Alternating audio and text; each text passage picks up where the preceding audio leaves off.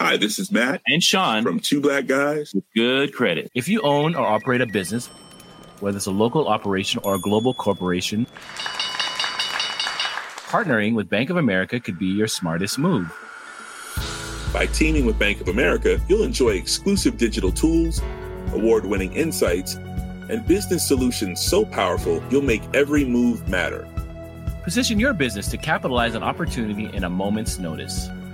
Visit bankofamerica.com/banking for business to learn more. What would you like the power to do? Bank of America, N.A., copyright 2024.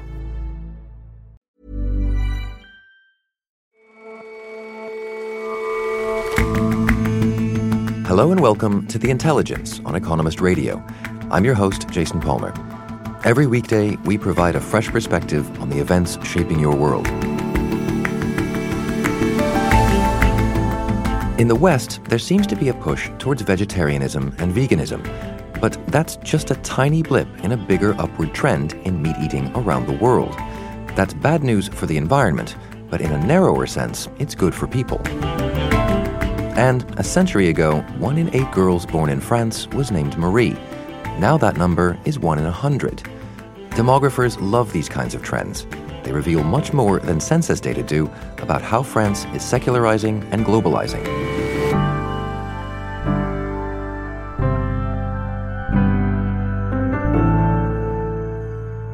But first,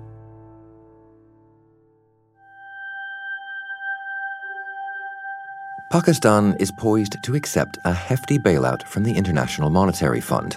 Again, the over-indebted country has just sought its 22nd loan from the IMF. In a speech while opening a hospital last week, Prime Minister Imran Khan laid the blame on his predecessors. He blamed Pakistan's economic predicament on the previous government. He particularly fingered the amount of debt that the previous government had racked up. Simon Cox is The Economist's emerging markets editor. And he pointed out to Pakistanis that fixing this problem would require some hardship in the short term. He also reassured them that Pakistan was, in reality, a rich country and that things would get better eventually. And how have Pakistanis responded to news of this loan? So there's some dismay, some disgruntlement, a little bit of surprise. Imran Khan, during campaigning for the elections last year, said he wouldn't turn to the IMF, although most economists knew that it would be inevitable. He also made large claims for instituting a new kind of welfare state in Pakistan that would take better care of the poor.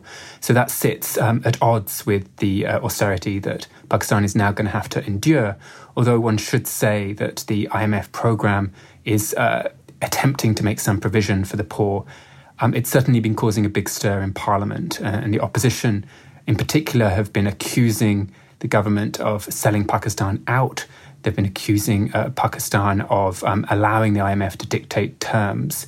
And one particular point of contention is that Prime Minister Imran Khan shook up his economic team over the last couple of weeks. Now, the head of the central bank is a Pakistan national, but also a former official at the IMF.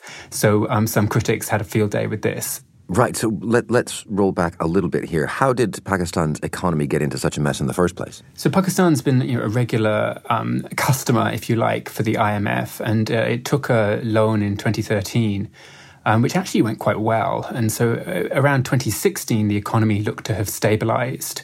But from then on, the previous government ran some unsustainable policies. In particular, they kept the exchange rate too expensive, which hurt the competitiveness of Pakistan's exports. And they also ran too large budget deficits. There was too much spending, not enough tax collecting. So there was a big export-import gap, and there was a big revenue and expenditure gap for the government. The economy, we should say, grew pretty well during that period, but it had these two unsustainable gaps. And eventually, investors ceased to be willing to finance these gaps, and the economies have to then live within their means. So it sounds like some kind of intervention was needed, and I know with Pakistan as you say, regular customer of the IMF, why are so many Pakistanis opposed to their presence, their lending? Well, this is a common problem that the IMF faces. Countries pursue unsustainable economic policies. They live beyond their means. Now, the IMF at that point will offer a loan to ease this transition. And so the lending will come with conditions attached so that the lending isn't misused to just buy more time. Now, those conditions are often quite painful. They often require cuts in spending, increases in taxes, often a devaluation of the exchange rate, which obviously makes imports more expensive. So none of that is very popular. The question is whether if the IMF wasn't there, would the situation be even worse? And typically the answer is yes. Well, it can't be the case that Pakistan can only turn to the IMF for money. Are there not other lenders? Yes. So what's sort of different this time, if you like, is that there are an array of other lenders that the Pakistani authorities have leaned on. Saudi Arabia has given quite a lot of money and also allowed Pakistan to defer payments on oil. The United Arab Emirates has stepped in, and also China, of course. And for a while, the government thought they could make do just with these friends. They wouldn't have to deal with the IMF as well. But the money came short. Basically, it fills about half the gap, and they've had to turn to the IMF for the other half. And how likely is it then on the sort of 20-second go-round, is Pakistan to actually stick to what the IMF suggests this time around? So it's somewhat unlikely. No one particularly wants to cut Pakistan off. You know, it's a country that's in a very unstable geopolitical region. It's a country that has all sorts of its own internal instability issues. It's a country of 200 million people with nuclear weapons. And, you know, one of the friends it's had in the past, although friend is a strong word, is the United States, which has provided an awful lot of economic and military assistance. And so often in previous deals with the IMF has requested things that Pakistan has then rather reluctantly, partially agreed to. And typically the IMF lets it off. It issues what's called a waiver. So it says, the conditions that we attach to the loan have been waived. And that's become a sort of a game that gets played between the two sides. Now, this is a new government. It's got a good team in place, a good economic team in place. They have their own reputations at stake. So there's probably a higher probability this time than on previous occasions. But I'd be surprised if, every item in this agreement gets adhered to. But Pakistan doesn't see the IMF as a sort of lender of last resort. It's just a lender. I'm wondering the degree to which its existence and this, giving the money and you can take the advice if you like kind of practice disincentivizes good fiscal discipline. So the IMF often finds itself in a difficult position. It doesn't want to be held responsible for triggering a crisis. It doesn't want to finally cut a country off and send it into the abyss. One can think of other examples like Argentina, where the IMF became heavily invested in the success of its program and ended up throwing good money after bad. And in Pakistan's case, it often turns a blind eye to foot-dragging by the authorities or only partial implementation of the conditions that the IMF has asked for, precisely because it doesn't want to create instability and cause trouble. And you're right, that does create an inevitable political game between the two sides. And we'll see how that plays out again with this latest loan to Pakistan. Thank you very much, Simon. Thank you very much. It's my pleasure.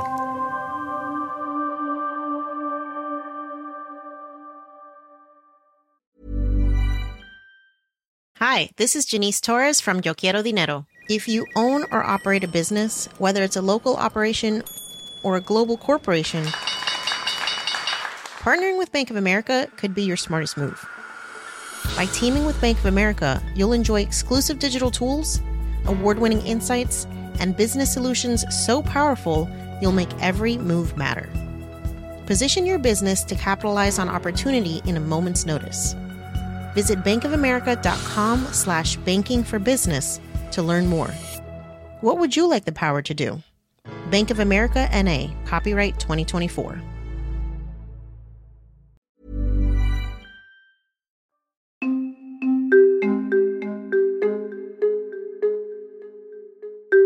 In rich countries, people go vegan for January. They pour oat milk over their breakfast cereal. But in the world as a whole, the consumption of meat and animal products is rising. And while it may be bad for the environment, it seems it's good for many people. Well, we know there are simply a lot more animals around. There are a lot more livestock animals around, and they're bigger. Joel Budd is our social policy editor. There's a lot of talk in rich countries of veganism and vegetarianism becoming fashionable, but there's no evidence that the diets of people in wealthy countries are changing. And meanwhile, the diets of people in poorer countries definitely are changing and becoming much more meaty. So how much more meat, then, on balance, will the whole world be eating? Well, the world is eating about 2% more animal products every year. Total consumption is growing by about 2%. Meanwhile, the global population is growing by about 1% a year. So it's a sort of twice as fast as population growth. And what's been driving that? Mostly it's not a cultural change. It's simply more people live in cities, more people are wealthier. Most people in the world who don't eat very much meat, it's not because of any cultural or religious reason. It's just because they can't afford it. And I suspect it's enormously populous countries like China and India that are driving a lot of this? Yes, well, so far it's been China. So, of course, China is the world's most populous country. And in the early 1960s, the average Chinese person ate almost no meat. It was something like 4 kilograms a year. And pork is the sort of the favorite meat in China. And since the early 1960s, pork production in China has increased 30 times. It's the favourite meat, and as China gets richer, they're eating more of it. David Rennie is our Beijing bureau chief. When I lived here 20 years ago, people ate a lot less meat, but now it's a big thing, and almost half the world's pigs live in China. About 500 million are raised in China every year. So I went to a pig farm on the coast of Fujian on the beach, and it was a kind of small commercial farm, about 150 pigs. So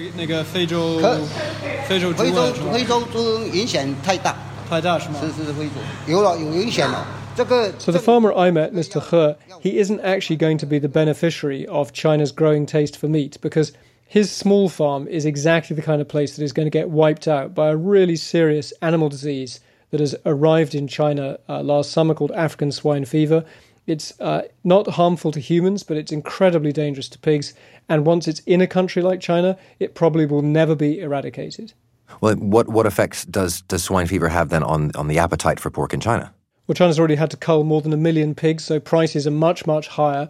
There's some evidence that people are a bit scared. When the government says it's safe to eat, they're not sure they trust the government. And it feeds into a broader story about how pork is very tasty, but it's quite high in fat. It's not the healthiest meat. And you see some research that things like beef and chicken are seen as healthier protein. But a place with half of the pigs in the world, I mean, the bottom isn't going to entirely fall out of the pork market. That's true. It is still the favourite meat. It's the party meat. It's what you eat to celebrate. But, if these diseases carry on, we may have reached peak pork. So, Joel, if China has reached peak pork, what's behind the predictions that the number of animals is going to rise? So it's mostly going to be driven in future by South Asia, especially India, and by sub-Saharan Africa. So both in South Asia and Africa, people eat very, very little meat and very, very few animal products in general. So in the rich world, we get about a quarter of our daily calories from animal products on average.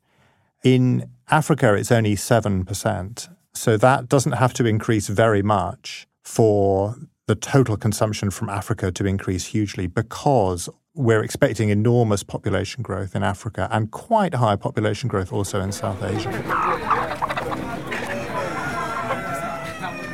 So if you go to a market in somewhere like Dakar, the capital of Senegal, you'll see a huge number of chickens being sold for not very much money.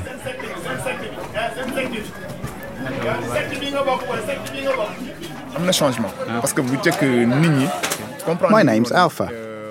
I've sold 29 chickens so far today. A chicken costs around 3,000 francs, which isn't a lot of money for an average Senegalese family. People are eating more chicken than 15 years ago. It's good for people's health.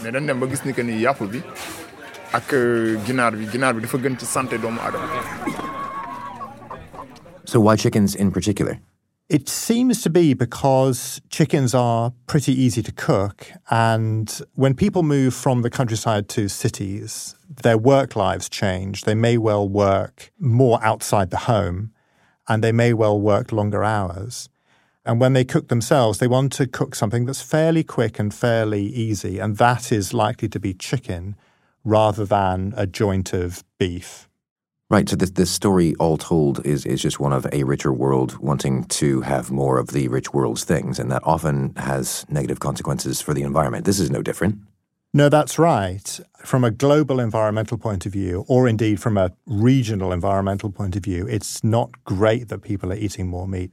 It's especially not great if they're moving from pork to beef, because cows are responsible for much higher greenhouse gas emissions than pigs are. It may well be good for people's health, though. How so? Well, because we do know from controlled experiments in schools in poor countries that if you feed people more milk, more meat, more eggs, then they do appear to grow faster than if you don't. And a lot of people in poor countries are still quite severely undernourished. And meat is not the only way that you can improve somebody's diet, but it's a very convenient way. Well, it just seems to run counter to the kind of, the narrative in Western countries, which is you're eating too much meat, pull it back, this is bad for your health, bad for cancer rates and heart disease and what have you. What's the sort of equilibrium position of the world, do you think? Yes, I don't know what the equilibrium position is. Maybe there is a country somewhere that eats the perfect amount of meat. And it's probably healthier for people in highly developed countries to eat less. Whether they're getting that message, though, is a different matter. I did look quite carefully at American and British data because there's a lot of talk in America and Britain of veganism becoming fashionable or flexitarianism becoming fashionable. And I found no evidence, really, that diets are changing. And in fact, at the moment, people are eating more beef, which is probably just because they feel a bit wealthier. What's a flexitarian? A flexitarian is somebody who eats meat, but not as much as they could, not as much as they used to. Maybe they only eat meat twice a week or something like that. And are you a flexitarian? No, I'm a vegetarian. So have you found all of this absolutely horrifying then? Well, I suppose I don't believe in imposing my sort of personal ideological views on everybody else. I became a vegetarian at the age of 10. I think, by the way, that's one reason I'm a little bit skeptical about the rise of vegetarianism in the West. It's because I pay fairly close attention to this, and I have seen several great vegetarian revivals since I became a vegetarian. So I suppose I become less and less convinced every time I hear of a new one. And so you went digging, and to the contrary, the world's just eating more meat. It is. Joel, thank you very much for coming in. Thank you.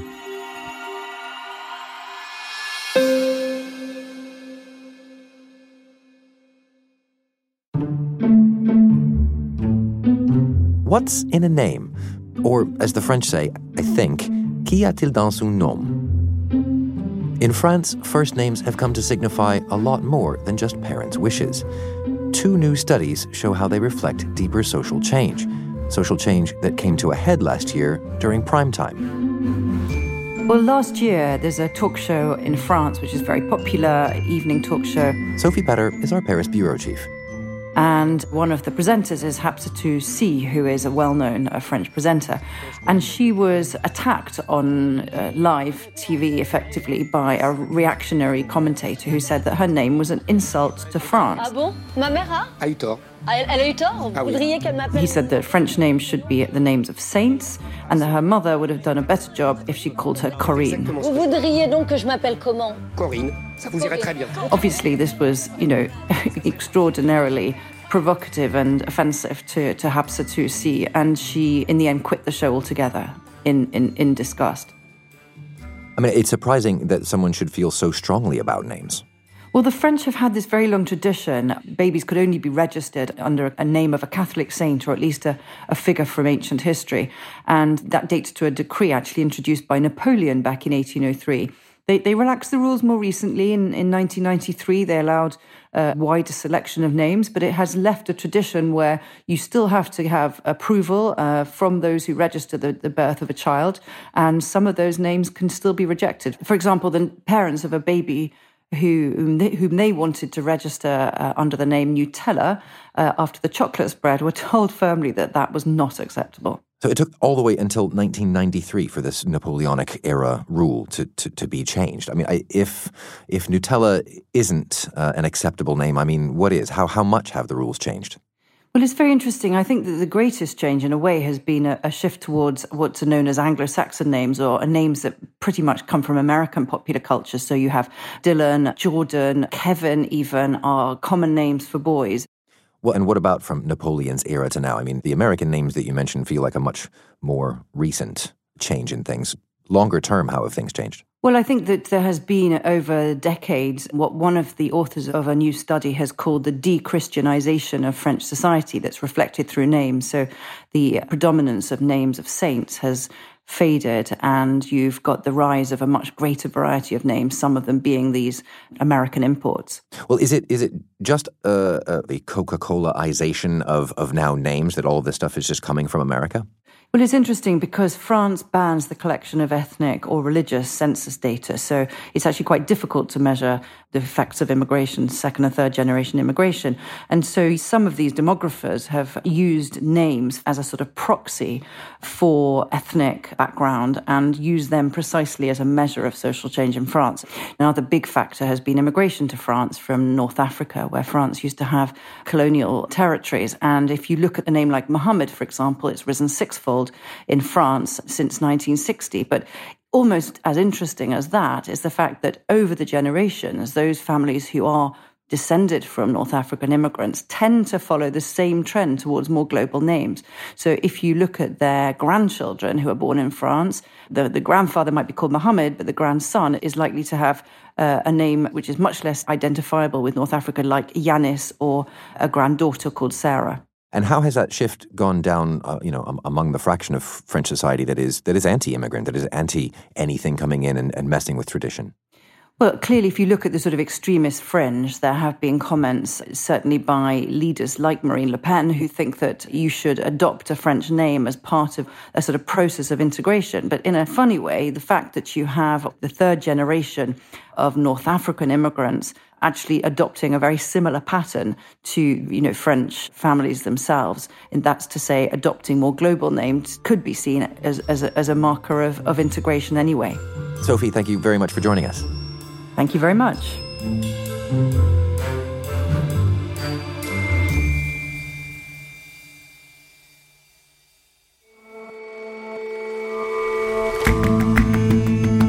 That's all for this episode of The Intelligence.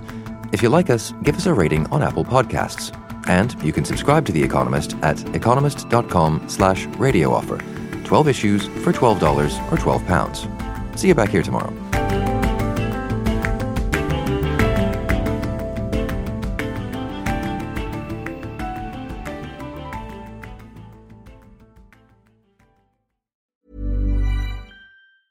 Hi, this is Matt and Sean from Two Black Guys with Good Credit. If you own or operate a business, whether it's a local operation or a global corporation, partnering with Bank of America could be your smartest move. By teaming with Bank of America, you'll enjoy exclusive digital tools, award-winning insights, and business solutions so powerful you'll make every move matter. Position your business to capitalize on opportunity in a moment's notice. Visit bankofamerica.com/banking for business to learn more. What would you like the power to do? Bank of America, N.A., copyright 2024.